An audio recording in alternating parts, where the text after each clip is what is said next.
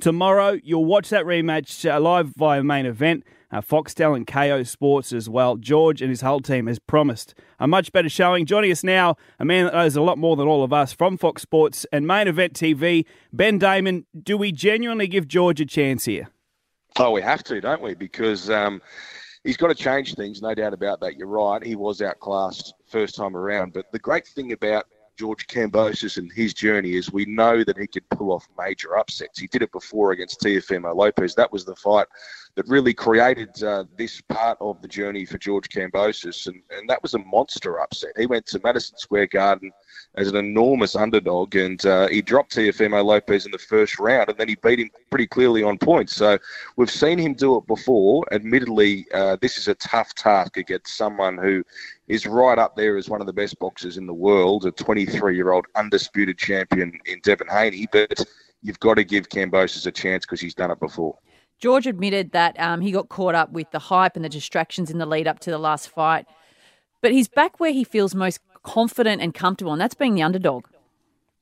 Yeah, that's right. That's where he was for that fight against Lopez. He was the underdog there. He was the underdog in the first fight, but they definitely got caught up in the hype. They started to believe a lot of what was being said about them. Him and his team, George Kambosos, he's talked about ego and distractions, and certainly all of those things were pretty clear to see in the build-up to that first fight. But he has stripped it all back. He's been really inaccessible in the lead-up to this fight. He's been frustrating for the promoters because they want him to sell the fight, but he's been underground instead. So he's just been thinking about what he's going to do in the fight, the way that he can tactically improve and get past the jab of Devin Haney that was so dominant first time around.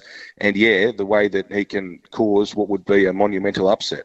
The pre-fight press conference was full of drama, crazy antics, and it wasn't just the two fighters, but their fathers reviving a rivalry. Yeah, the fathers seem to have a fair bit of a beef there. It's pretty rare that you see the fathers actually facing off when the fighters are facing off at a press conference. I'm not sure I've ever seen that before. They should fight on the undercard.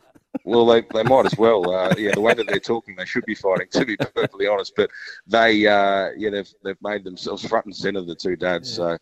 So we won't be seeing that in the ring, though. We'll be seeing the sons, who are much fitter versions of the fathers. Benny, is Richard here. But what do you think George will do? He's got to come up with something new, as you said. He's got to come up with a new angle. Can't go out there and fight the same fight because he'll get the same result.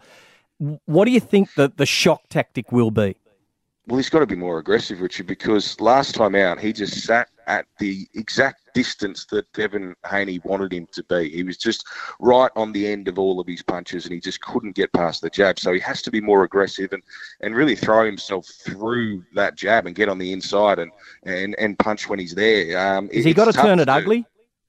Yeah, he'll try and turn it ugly, and a lot of that will come down to how the referee allows him to do that. He'll grab and hold and try and get inside and be rough and tough, but it's so hard to get close to someone like Haney because he's so slick and he's got such a good eye. He just picks you off on the way in. So George has got to be more aggressive, but he can't be too aggressive because if he does, he might get himself knocked out because Devin Haney, he'll be trying to pick him off on the way in. And if he finds him on the way in, it could be nasty for George. But if Kambosos can get inside and punch from there, then it gives him the best possible chance against someone who's just so classy like Devin Haney.